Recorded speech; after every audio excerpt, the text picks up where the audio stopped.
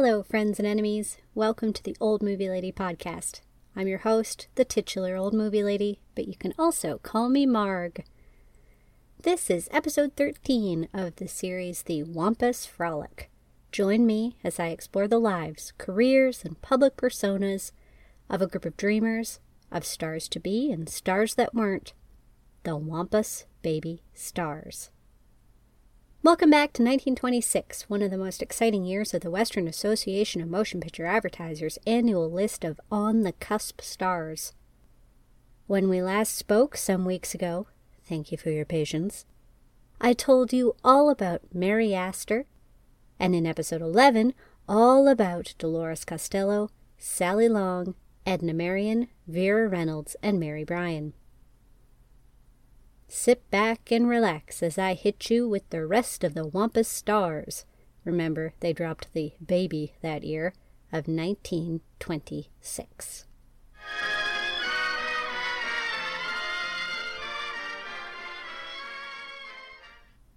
Janet Gaynor. It's hard to grasp just how much of a chance the Wampus were taking when they put Janet Gaynor on their 1926 list. Anyone who knows much of anything about Hollywood history should immediately recognize her name as the first winner of the Academy Award for Best Actress ever. But at the end of 1925, when the Wampi were making their selections, Janet hadn't had any credited roles. She didn't even really want to be a movie star. That dream belonged to her older sister Helen, who later went by Hillary. Their stepfather spotted the talent in only Janet, who was then named Laura Gaynor, with an I, not a Y. And he made it his goal, along with Janet's mother, to get her into the business. So no, Janet didn't have any credits yet, but what she did have was an innate talent, a bunch of parts as an extra, uncredited bit role appearances, a new contract with Fox, and a movie with them slated to come out in February, The Jonestown Flood. She was to play the secondary girl part, along with Florence Gilbert, who is largely forgotten today, and one of our favorite beefcakes, George O'Brien. And the other thing that Janet had going for her was that she was cute. She was about 5 feet tall, with a round face, a chin dimple, and big old eyes. Janet was born in September 1906, making her just 19 when she was named by the Wampus as one to watch. "Washed ashore by the Jonestown Flood," it says in Photoplay's October 1926 issue. Janet Gaynor has made a neat little hit for herself. She caused almost as much damage as the flood. Now she's getting leading roles in important pictures, as, for instance, The Return of Peter Grimm. The Return of Peter Grimm, you may recall, originally had Wampus Baby star of 1925, Dwayne Thompson, cast in the role that ended up going to Janet. Peter Grimm wasn't a star maker for Janet, but it was a boost for the still fledgling performer, even though she collapsed on set from overwork and stress. Fox had been keeping her busy, with 5 features with them in the first year of her contract. The mid-1920s were an exciting time to join the Fox Film Corporation. Originally based out of New Jersey, in 1926 they had purchased a large plot of land, hundreds of acres, in Hollywood. They were also investing heavily in sound technologies and taking steps to increase their reputation in 2 key areas: prestige, by way of stage and literary adaptations, and youthfulness. "Youth in Fox Pictures," says a full-page advertisement for the studio in Photoplay's December 1926 issue. Not content with having secured great successes of the stage and the most popular novels and short stories of the world's leading writers, the makers of Fox Pictures have gathered the greatest array of talent ever assembled by one company to portray the roles in these notable photoplays. Established favorites of the screen, of course, but more. Youth, golden, glorious youth, moves through every photoplay that bears the name of Fox. When Fox announced that they were making a film version of the extremely popular stage drama Seventh Heaven, Everyone was abuzz about who would play the leading couple, Chico and Diane. "For months every ambitious young actress in Hollywood has been after the part of Diane," said Photoplay. "One of those marvelous chances for characterization, a beaten, downtrodden girl of Montmartre who is transformed by love into beauty and courage. A wonderful part. Many a famous name in Hollywood made a screen test for it." The studio's strategy, golden glorious youth over any of those famous names, meant that two relative unknowns were chosen: our girl Janet and Charles Farrell. Charles was 26 years old, tall, terribly handsome, and boy did he know it, and had only had a handful of credited roles. His only film of note was an epic on the high seas called Old Ironsides, 1926. But it still was a bit of a gamble to put these two untested stars in such a high-profile film. Luckily, it paid off. Seventh Heaven was first released as a silent film in May 1927, and then a few months later re-released with a soundtrack and sound effects. It was a huge hit. Janet and Charles were breakout stars. People could not get enough of them, together or apart, but hey, particularly together. About the premiere of Seventh Heaven, Picture Play reported in its August 1927 issue that Janet was the belle of the ball, and that she and Charlie Farrell were met with cheers and applause. It went on to say, "There have been rumors of their engagement, but really their friendship seems more like a brother and sister affair. At any rate, it is one of the most charming in Hollywood."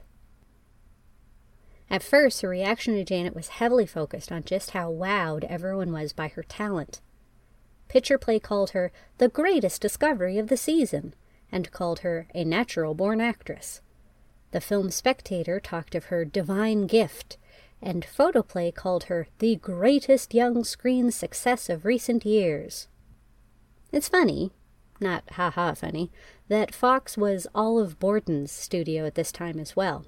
You may remember that Olive was fighting with Fox to let her appear in more serious films, ones that didn't parade her around in just a negligee. It wasn't a case of being at the wrong studio for that, as evidenced by the work that Janet was being given. In Seventh Heaven, she played a young sex worker falling in love despite her desperate situation and living under the specter of the First World War. In the complex drama Sunrise, A Song of Two Humans, 1927, she played a wife whose husband, played by George O'Brien, plans her murder, and paired again with Charles Farrell in Street Angel, 1928, she played a woman on the run from the law with a past she can't escape. Complicated characters, high-stakes drama. Fox was doing it, and it was Janet that they trusted with those roles. They had even announced Olive for the role that went to Janet in Sunrise, which of course must have stung, but it's difficult to argue with the results. In 1929, the first ever Academy Awards were presented. That first year, performers were nominated not just for one single picture, but any of their films from 1927 and 1928 would have been eligible. Janet became the first ever Best Actress winner for her string of successes, Seventh Heaven, Sunrise, and Street Angel. She's a trivia fact, baby! But really, Janet was just getting started. She overcome any early sound hiccups and landed on the Quigley Top Money-Making Stars poll for 4 years straight, starting in 1930, getting the number 1 spot in 1931. Charles Farrell was number 2 that year. Their on-screen partnership was extremely popular. They appeared eventually in over 12 films together, and their chemistry was out of this world. Plenty of people then and now have wondered about what was really going on behind the scenes. Well, Janet said in 1976 that they were indeed lovers. They were also best friends, and they also had very different goals in life. For one thing, somewhat ironically given the heights of her success, Janet basically always had one foot out the door as far as her career went. The idea of retiring to a quiet life really appealed to her, and she simply did not buy into the glamour of Hollywood. Charlie was a big puppy dog type, outdoorsy and sociable, and he liked going to Hollywood parties. He wanted people to like him. He was more than a bit of a fuckboy, but he was very cute, so, pluses and minuses. "We loved each other more than we were in love," Janet said. She also claimed that when she married for the first time, on the heels of completing Sunny Side Up together in 1929, that she did so to finally break free of Charlie. That first marriage didn't last long, and when Janet married again, it was to costume designer Adrian in 1939, in what is widely believed to have been a lavender marriage. That Adrian was gay was an open secret in Hollywood, and Janet was likely bisexual. Their marriage was one built on deep trust, genuine friendship, and a mutual desire to have a family. They had a son, and they were together until Adrian's death in 1959. Wait a minute, why do you think Janet was bi? I'm not out here doing baseless speculation. That has never been my style. Of course, I have no proof. But she did have a very, very well-documented friendship with the gorgeous, pretty openly gay Margaret Lindsay, that included a cross-country road trip and a cruise, which seems to have ended rather abruptly when she began a well-documented long-term friendship with Mary Martin. Actor Bob Cummings is quoted as saying, "Janet Gaynor's husband was Adrian, but her wife was Mary Martin." Take from that what you will. I am not in charge of whatever conclusion you come to. Anyway, there is no question at all about the Wampus' gamble on Janet Gaynor paying off. Before her retirement in the late 1930s, she had left her home studio of roughly a decade, Fox, and had gone on to star in one of her most iconic films, 1937's A Star is Born. Fitting that it should be one of the performances that she is best remembered for today, as Janet Gaynor was a star of the highest order. Dolores Del Rio. "A Mexican Find," reads Picture Play's December 1925 edition. "The discovery of the month is a Mexican society girl, Senora Dolores Del Rio, and her first appearance in a second lead in Joanna with a Million, with Dorothy McHale, is going to be watched very closely in studio circles. Edwin Carew, the director, is the Columbus who discovered her." Aside from the implication that Columbus discovered anything at all, the Picture Play snippet is pretty accurate. Dolores was born into affluence in 1904, and despite her family losing much of its wealth in the 19-teens, she was raised carefully and with refinement. She became a dancer in her teens, well regarded for her elegance. In 1921, a few months shy of her 17th birthday, Dolores married Jaime Del Rio, who was in his 30s and from a similarly classy family. His still had some money. Fast forward to early 1925, however, and the couple found themselves in dire financial straits. A stroke of luck that sounds ripped from one of the films she would eventually make, Dolores was indeed introduced to First National's Edwin Carew, who was on his honeymoon in Mexico. He immediately saw that this stunning, she truly was a knockout, that this stunning woman needed to be in Hollywood. It really didn't take much convincing.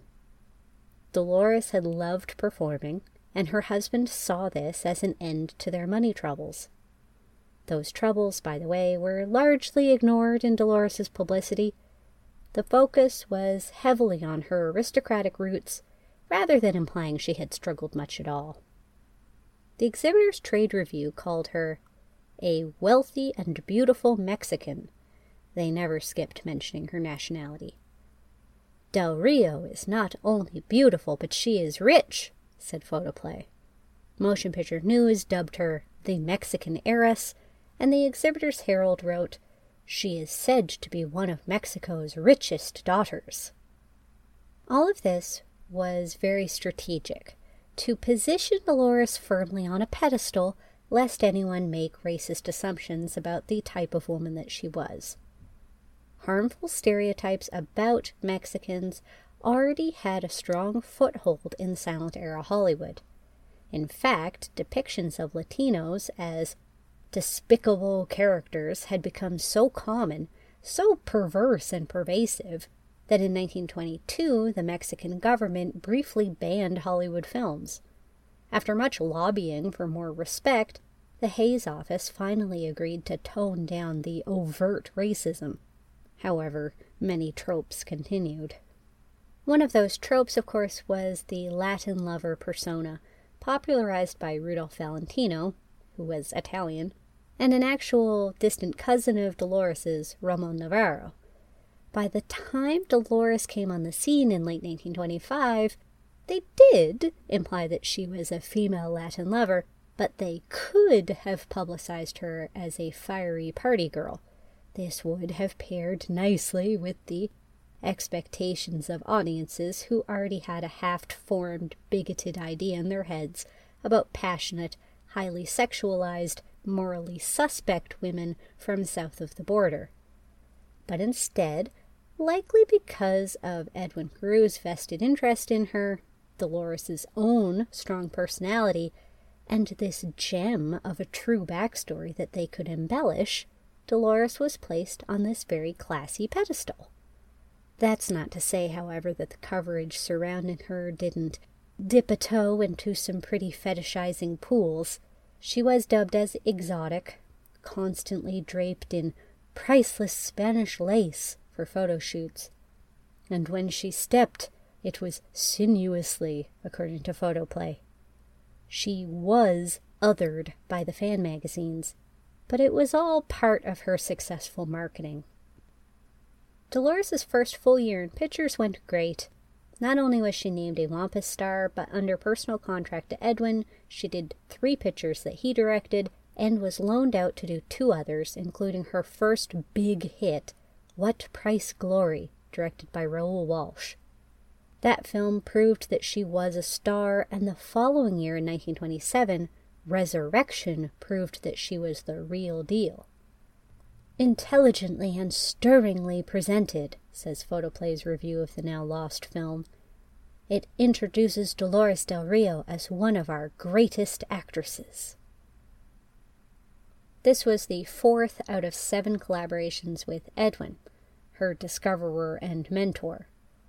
He was also, according to biographer David Ramone, her tormentor. Edwin was obsessed with Dolores and controlled every aspect of her career. What roles she accepted, what costumes she wore, what events she attended. She always denied reciprocating his romantic feelings towards her. But when she divorced her first husband in 1928, Edwin decided to divorce his wife, the one he was on a honeymoon with when he met Dolores, with the full intentions of marrying Dolores and becoming a Hollywood power couple. Using the personal contract that she had with him, Edwin stalked and harassed her, pressuring her to become his bride. He went so far as to plant stories about their implied romance in the fan magazines. Motion Picture Classic featured 2 floating heads flanking a photo of Dolores, one of the ditched Jaime Del Rio and one of the silver-haired Edwin. The lowdown on divorce, it says. It doesn't outright say that there's a new romance, but why else put Edwin there at all? Indeed, nearly every mention of Dolores's divorce also mentioned Edwin in some capacity, and there were reports of a cruise together and of a proposed duel between her director and her estranged husband. Before any such nonsense could occur, just 6 months after Dolores filed for divorce, before it was even totally finalized, Jaime died from blood poisoning, officially, in Germany. So Dolores would have been free to marry Edwin if she had any interest in doing such a thing, but instead she got the hell out of there. She signed a contract with United Artists, negotiating $9,000 a week, which, cha-ching, freeing herself from Edwin's control and pissing him off royally in the process. He sued her. It was settled out of court, and then two never spoke again. She was free of Edwin's control, and without his prized jewel, his career suffered. Dolores reportedly felt considerable guilt about that, and about her first husband's sudden death. This may have contributed to a health crisis shortly after her second marriage to art director Cedric Gibbons in 1930. It was officially a kidney infection, but it was almost certainly exacerbated by the stress and grief she felt about how the last couple of years had gone down. After making The Bad One in 1930, she was off-screen until 1932's Girl of the Rio. When she made her return, she was as popular as ever, although, as was the case during the silent era too, she was usually relegated to foreign or otherwise othered characters. Dolores rarely played Mexican roles, but her accent was used as a stand-in for all kinds of so-called exotic backgrounds.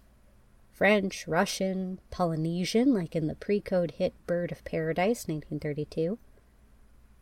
And despite her elegant, upper-crust image, she was simultaneously cast in sex symbol roles and/or as a clothes horse, there for more decoration than for performance. Not exactly fulfilling stuff.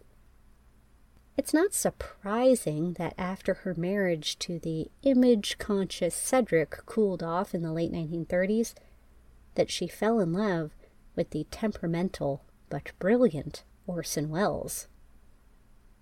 10 years her junior, Orson had been crushing on Dolores since Bird of Paradise. By the time they began an affair, Dolores' career was in a tailspin. There was a string of flops, a weak accusation that she was a communist, and the general consensus that she was one to lump in with the box office poison crew. She is sometimes incorrectly named as one on that infamous 1938 list, but she wasn't. Meeting Orson felt like an artistic awakening for Dolores, and she looked forward to building a creative relationship with him, based on more even ground than the one that she had with the paternalistic Edwin Carew. It helped that she was in love with Orson. But there were two things wrong. One, the sole film that they did together was 1943's Journey into Fear. Despite being the creative force behind the picture, producing, co-writing the screenplay, and unofficially directing, RKO fired Orson during post-production and heavily edited the film without his involvement. Dolores' role was greatly reduced in the final cut. The second problem was that Orson couldn't keep his dick in his pants. Despite being infatuated with Dolores long after she dumped him, Orson was a tramp, and Dolores wasn't about to put up with that kind of fuckery, thank you very much. Seeing the state of her Hollywood career and wanting to get away from the disaster that was her love life, Dolores returned to Mexico. Far from retiring quietly, she would go on to have an epic new chapter in Mexican cinema. She made her final on-screen appearance in 1978. Dolores Del Rio, called the most beautiful woman in the world, also devoted much of her life to philanthropy and being a champion of Mexican art and culture. She was, without a shadow of a doubt, one of the brightest stars ever selected by the Wampas. Marceline Day. In 1924, Marceline Day, then all of 16 years old, joined her older sister Alice on the Senate lot. After appearing in a slew of comedy shorts, she landed an exciting supporting role in The Splendid Road. Released in late 1925, just before the announcement of the Wampas list and coinciding with a short-term First National contract, Marceline got special notice for her part. Pretty Marceline Day, sister of Senate's Alice, looms large in her dainty way as a promising starlet. it said in Screenland. It was common enough during those days to do several short-term stints at different studios, and along with the aforementioned Senate and First National, Marceline also spent time at Universal and MGM, as well as freelancing. This meant that she was busy, a plus, but also, a negative, that she didn't have anyone molding her for success. Now, I'd love to tell you a bit more information about her contract with MGM, for example, but Marceline said in May 1926 that I can't. Marceline Day, actress, has obtained a temporary injunction against Metro-Goldwyn-Mayer, restraining that company from publishing the fact that she is under contract with them. She recently became of age and has declared her contract void. Marceline actually got over the dispute and re-signed her later that year, motivated in part by her getting the attention of the Old Movie Lady podcast's resident middle-aged Lothario, John Barrymore. If she was good enough for him, she was good enough for MGM. Despite being now 18, Picture Play referred to her as the prettiest of the embryo actresses. So, just the type of leading lady Jack liked. He picked her to appear opposite him in 1927's The Beloved Rogue. It was great for her profile, and helped that year become the best of her career, though her most interesting work in 1927 was the horror film London After Midnight. Today, London After Midnight is one of the most sought-after lost films of the silent era. Directed by Todd Browning and starring Lon Chaney, with Marceline as the leading lady, it was a big hit for MGM. Sadly, only production stills and an original script survived after the last known print of the film was lost in a fire at the MGM lot in the 1960s. The film featured the undead, vampires, hypnotism, and the Babadook. The man in the beaver hat. That same year, Marceline also appeared opposite Ramon Navarro in The Road to Romance, William Desmond in Red Clay, and in the surprisingly popular B-comedy Rookies. She wasn't yet a star, though MGM had plans for her in 1928, mostly recreating her 1927 successes, like a de facto sequel to Rookies called The Detectives, and another, also lucrative, Lon Chaney picture, The Big City. One of the most original choice of part for her was opposite Buster Keaton in The Cameraman, but that would prove to be the last MGM film she did during this period. Dropped like a hot potato, according to Motion Picture Classic, MGM decided to push Anita Page instead of her. Marceline went back to freelancing and short-term deals with different studios.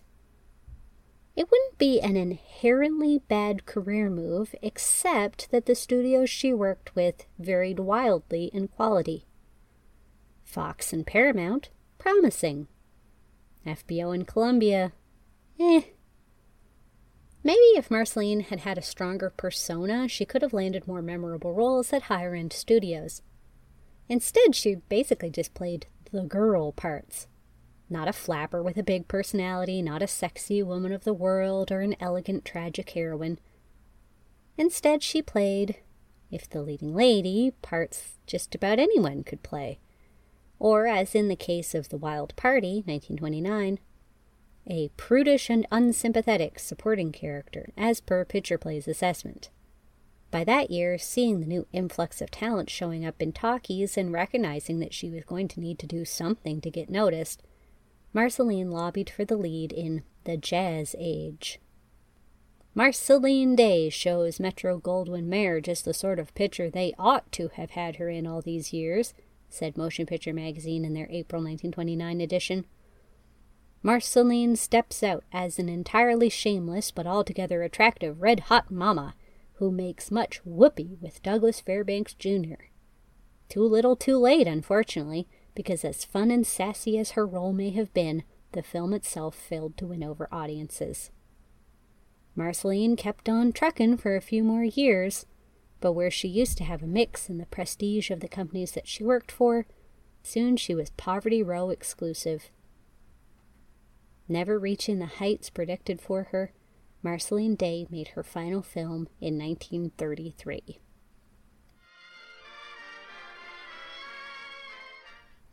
Joyce Compton. If Marceline Day had trouble because her persona was too ill-defined, Joyce Compton had the opposite problem. But before she was typecast, much to her chagrin, as a dumb blonde, let's backtrack a smidge. Born in Kentucky in January 1907, Joyce went to Hollywood with her devoted parents in 1925. Her father, Henry, was an ambitious man, always looking to strike oil. Her mother, Golden, great name, wanted to live the Hollywood life vicariously through beautiful Joyce.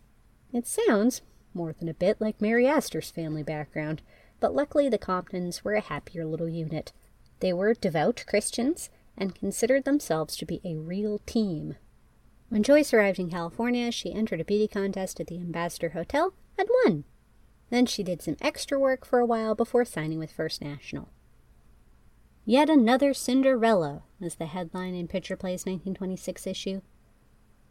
Though great majority of extras unfortunately are destined, according to current beliefs in Hollywood, to remain just extras. The chosen few? Well, maybe, says the film Metropolis, doubtfully shaking its head. Maybe they will have the good fortune of Joyce Compton. It isn't a news story, of course, that a very smart-looking young girl of blonde persuasion should walk into a casting director's office and win a 5-year contract with hardly so much of the batting of a golden eyelash. Nevertheless, it is still a novel one, and Joyce Compton, who recently performed the feat, is being appropriately envied by the Atmosphere's sisterhood. Strike anyone else as a bit snide? As if it's implying that there was a casting couch situation going on? I'm not suggesting that there was in Joyce's case, although that was very common. I'm also not suggesting that the victims of the casting couch weren't just that, victims. But yeah, a hint of cynicism from Picture Play. It probably didn't help Joyce's case when, despite the First National contract, a handful of small 1925 roles, and her appearance on the Wampus list, she only made one film in 1926. First National let her go at their earliest convenience. 5 years is fundamentally meaningless in contract terms, and poor Joyce was set adrift. The next couple of years weren't much better, and it was starting to look like Joyce's career was going to sputter out before it ever took off. But somewhat remarkably, given how it has been credited with the downfall of so many actors, Talking Films spelt the first real win of Joyce's career. She appeared in 2 sound pictures with her close friend Clara Bow, The Wild Party, which as I mentioned also featured Marceline Day, and Dangerous Curves, both in 1929. Excelling in these roles, Joyce finally caught the attention of Fox. Finally a studio to call home. They immediately set to work trying to pigeonhole Joyce into a more serious type. This included dyeing her blonde hair red and putting her, while still in featured supporting roles, in more dramatic pictures. Fox, having some issues with their top star Janet Gaynor, hinted in the press that Joyce might take her place in an on-screen pairing with Charles Farrell. But it seems to have been a ploy just to make Janet worried rather than a real plan to make a star out of Joyce. Once again, Joyce's contract was not renewed. And, once again, you really couldn't have blamed her if she decided there and then to call it quits. But Joyce was a trooper, and the breadwinner for herself and her parents. Quitting wasn't really much of an option, but neither was allowing herself once again to be at the whims of a studio. Joyce was a pragmatist. Though she may have liked doing more serious roles, she knew that where she shone was as a bubbly blonde. She returned to the lighter shade, and as a freelancer, worked her ass off, bringing sparkle to anything and everything she could. Over the years, Joyce became known as a fantastic and reliable character actress, someone that you could bring onto a project when you needed a dumb blonde, yes, but a dumb blonde with something special. 2 of her best-known performances, to me anyway, are in The Awful Truth, 1937, where she plays a nightclub singer whose dress keeps flying up every time she sings Gone with the Wind, and in Christmas in Connecticut, where she plays a love-struck nurse who really sets the whole plot in motion. She also appeared in Mildred Pierce, Sorry Wrong Number, Imitation of Life, and dozens more films. Like all great character actors, once you recognize her face, you'll start seeing her everywhere. But none of this was actually fulfilling for Joyce.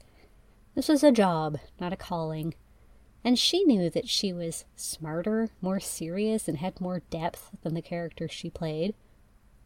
In the 1950s, after the death of her beloved mother, though Joyce continued to make the odd appearance on television, she also started a brand new career in nursing. She spent the rest of her working life taking care of others, proving without a shadow of a doubt that she was far more than just a dumb blonde. Late in her life, she connected with author Michael G. Anchorage to share her story, so big credit to him for preserving her legacy and being the primary resource for this section. I really recommend looking up his work, and you'll get a much fuller picture of her life than I'm able to provide in this short section. The Wampas may not have accurately predicted Joyce Compton's level of stardom, but I doubt even they could have guessed the sheer number of films and people that she would impact. Fay Wray. Well, let's get it out of the way immediately that yes, Fay Wray was in King Freakin' Kong, and even if she never did anything else in her career, that would have cemented her Hollywood legacy. But of course there's more. Fay landed in Hollywood by way of, as a child anyway, Canada. Born circa 1907, the Wray family moved her to the United States in 1911. But we Canadians have always liked to take credit, even if she did end up in Utah. When she was just 14, her mother allowed her to be escorted to California by her sister's fiancé, William Bill Mortensen. And naturally, if that sets off some alarm bells for you, you are wiser than Fay's mother. He really wasn't interested in her sister. Bill, a decade her senior, was interested in Fay. It was basically a plot to get her away from the protection of her family, and sadly, he would be the first in a long line of creeps and assholes that Fay would have to deal with throughout her life. Once in Hollywood, Bill got her a job as an extra working for director Ferdinand Pinney Earle, and also arranged for Fay to live at the Earle's house. She had her own room, a room that the 40-something married man Ferdinand tried to break into during the night. Poor Fay had to barricade her bedroom door with furniture, and the incident was laughed off by Ferdinand as a bit of saucy fun. Bill was still there, being more than a bit inappropriate, despite essentially being her guardian. She spent about a year staying with numerous families, attending high school, being groomed by Bill on the weekends, and trying to get extra work where she could. Eventually becoming a well-regarded Hollywood glamour photographer, Bill took Fay's earliest photographs, some of which she sent home to her mother. Mama, scandalized and fearing the worst, headed straight to California and finally put a stop to Bill's special interest in the by then 15-year-old Fay. Fay, for her part, wrote later that she essentially didn't have one sweet clue what sex really was at that age, but that at least Bill never crossed a physical line. So Bill was out of her life, thank God, but the acting bug wasn't. After some uncredited roles in shorts, she landed her very first feature-length picture, 1925's The Coast Patrol, an independent, it didn't do much, and her very first contracts, first with Hal Roach, and then, just as the Wampas were making their selections, with Universal. She was there doing mostly westerns until 1927, when she convinced Paul Kohner, remember Paul? He was in love with Mary Philbin, to help her get out of her contract early. She did this to be free to sign with Celebrity Pictures to do Erich von Stroheim's The Wedding March. You can add Erich to the list of creeps and assholes, as when the still teenaged Fay got a bit of a crush on him, he opted to get physical without consent. Fay maintained a reverence for his artistry and was excited for her first leading role in what was supposed to be an epic film. Production of The Wedding March was out of control, however. The budget ballooned and filming took several months. By then, Paramount had taken over distribution for the film, and with that, not only control over The Wedding March, but Faye's contract as well. They demanded a stop to filming and sliced the film into two. Part 1 was a box office failure. Part 2 was never even released in North America. Faye didn't really have time to mourn what was supposed to be her grand dramatic breakthrough, as Paramount quickly put her to work before it was even released, doing, among others, 2 pictures in 1928 with Gary Cooper. The first, Legion of the Condemned, brought screenwriter John Monk Saunders into her life, and during filming of the second, The First Kiss, she married him. John was 10 years older than her, a pathological philanderer and an alcoholic who experienced extreme depression, who was at the time of their marriage having an affair with Jesse Lasky's wife Bessie. Shortly after she married, some of the photos that Bill Mortensen took of Faye when she was just 14 and 15 years old threatened to resurface. In fact, one relatively tame photo did resurface in Motion Picture Magazine's August 1928 issue, in a piece officially about Bill called Souls in Plaster, referencing his mask making as well as his photography. It really tells the story of him picking Faye up in Utah and taking her to California on his motorcycle. It isn't presented too scandalously, but the implication is definitely there. Fay Wray was unchaperoned on a road trip with a man, and he took photographs of her in just a shawl. Paramount came to the rescue, orchestrating agreements from the other fan magazines not to touch the story, even getting Bill to recount a version of events that made everything sound as innocent as possible. Never mind, of course, that as far as Faye's involvement is concerned, she was completely innocent. If the full story had emerged, however, it easily could have meant the end of her career. But of course, those movies with Gary Cooper had made money, and by this point, Faye was getting about 500 fan letters a week. Paramount wanted her to survive this. Scandal avoided, Faye's progress at Paramount continued. She wasn't carrying films on her own, but she transitioned to sound productions pretty seamlessly and was a familiar face in all the fan magazines, often with plays on her name. The Radiant Morning, anyone? The early 1930s saw Paramount and the other studios tightening their belts with the onset of the Great Depression, and after a series of loan-outs to less prestigious studios, they did release Faye from her contract in 1931. Up to this point, most of her work had been as not terribly dynamic, though certainly lovely, leading ladies in dramas. Somewhat surprisingly, this would mark a shift in Faye's career that became her legacy, for better or for worse. She became a scream queen.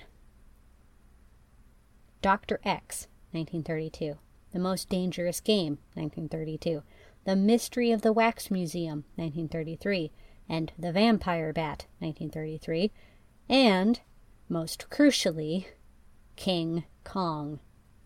In fact, Kong had begun production, a lengthy one, given the special effects needed, before her first slew of scary pictures. But rumors had it that it would be huge and scary, like Kong himself, which helped put her at the top of the casting lists for the other productions. Hollywood and Broadway Movies magazine wrote, in a piece called Fay Wray's Chamber of Horrors in May 1933, that Faye seems to have a penchant for horror pictures, and beyond a doubt she is the most capable actress we know of for the exacting role of a young woman reacting to fear and the menace of horror. But it was, of course, King Kong that was the most important, the most legendary. In it, Faye played Anne, the human object of the giant gorilla Kong's obsession and affection. "The central figure is King Kong," said the International Photographer's March 1933 issue. "A tremendous ape, so large that when Fay Wray is held in one of his huge paws, she looks like a very tiny doll." Kong was a hit, though its enduring legacy would have been impossible to predict. And though Faye felt that ultimately she was typecast as a scream queen post-Kong, that wasn't the case immediately after its release anyway. She was extremely busy, doing a variety of dramas, romantic comedies, and the like in the year following. And she would have done more, as 20th Century's Darryl Zanuck had several projects slated for her, which he promptly canceled when she rejected his advances. Creeps and assholes, you know? She did do a few more horror movies, but really B-movies generally was where she found herself again and again. Faye's marriage to John, with whom she shared a daughter, was troubled and all over by 1939. He died by suicide the next year. She married for the second time, much more happily, to writer Robert Riskin, and retired from films in the early 40s to raise her children. After Robert suffered a stroke, Faye resumed her career about a decade later to support the family, and made her final screen appearance in 1980. The legacy of King Kong followed her around for the rest of her career, though she never returned to those Empire State Building heights. Fay Wray was undoubtedly a star. Not as big as some of her 1926 Wampus baby peers, but one whose name would be forever linked with one of the best remembered and most influential films of the era. Sally O'Neill. Sally O'Neill, that sweet sprite of Ireland, whose name was Chauncey Noonan until some idiot changed it, got a 5-year contract with Metro-Goldwyn-Mayer for being a good little actress. Hilariously reported photoplay in their February 1927 issue. That was a year after being named a Wampus star.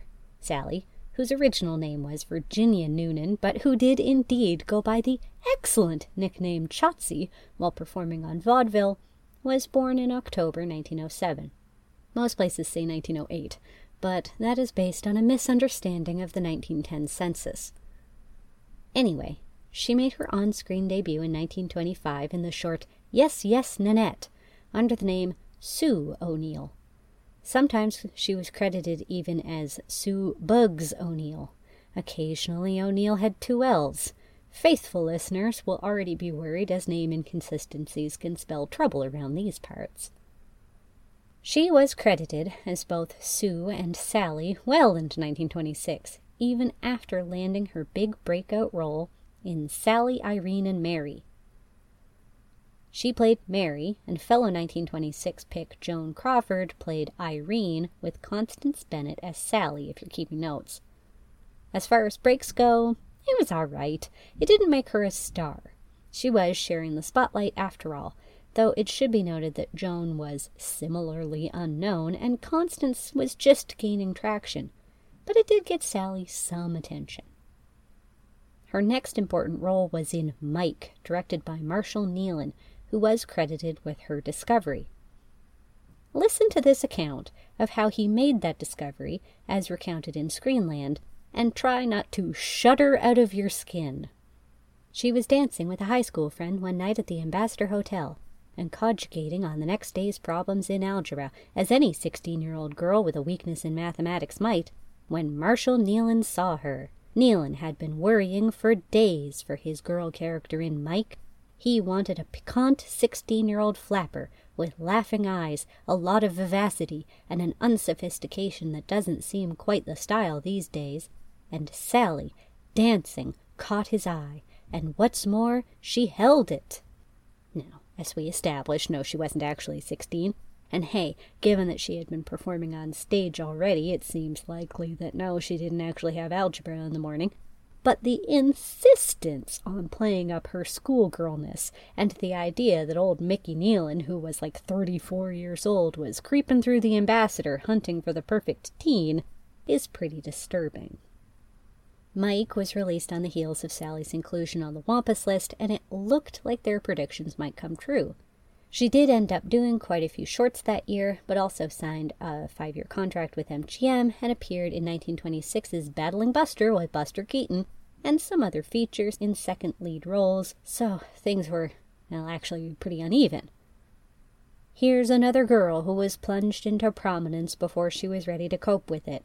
says Motion Picture Magazine in their November 1926 issue. Being saucy and piquant are her chief talents now, but time may change all that. So basically, your shtick is cute now, but we don't think you've got the chops long term. And you know, she didn't. Let's consider the case of Sally O'Neill, it said in Photoplay's December 1927 issue.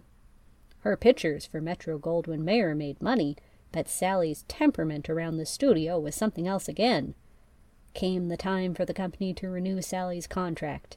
The officials gave Sally the surprise of her still young life by allowing her to depart without an argument. That's a funny way to say she got fired for a bad attitude.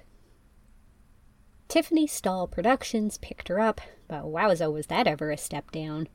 Her career never regained that bit of promise that MGM afforded her early on. You can blame the advent of sound if you wish, but the writing was already on the wall. She was still working plenty, just in B-grade movies or in smaller and smaller roles. In 1930, she filed for bankruptcy, not just because her income had diminished considerably, but also because she was funding her brother's criminal defense after he was arrested for burglary. It could have come across as naive or too willing to hang out with unsavory types, but her loyalty seemed to appeal to audiences. 1931's The Brat looked like it might finally be what got Sally on the map. "Sally's back," declared Motion Picture's October issue that year. "Stop wondering what's become of Sally," demanded Screenland in that November. "She's doing nicely, thank you, after a knockdown battle against Kid Destiny." But Kid Destiny wasn't so easily beat. Sally didn't make another on-screen appearance until 1933, and it was a forgettable short. She kept at it, uneventfully, until 1937, never really getting much of anywhere. Needless to say, the Wampus Boys and their predictions were no match for Kid Destiny either.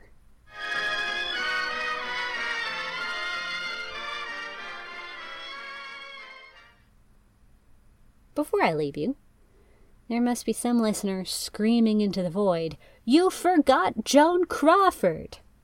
I certainly did not. Lucille Dessert and I will be here next week, ready to shake things up. In the meantime, don't forget to follow The Old Movie Lady on Instagram and TikTok, to email any questions you may have to theoldmovielady@gmail.com, and if you've been enjoying the show, please leave a review or a rating. And don't forget to tell all your friends. I've been your host, Marg, the Old Movie Lady, an unholy mess of a girl.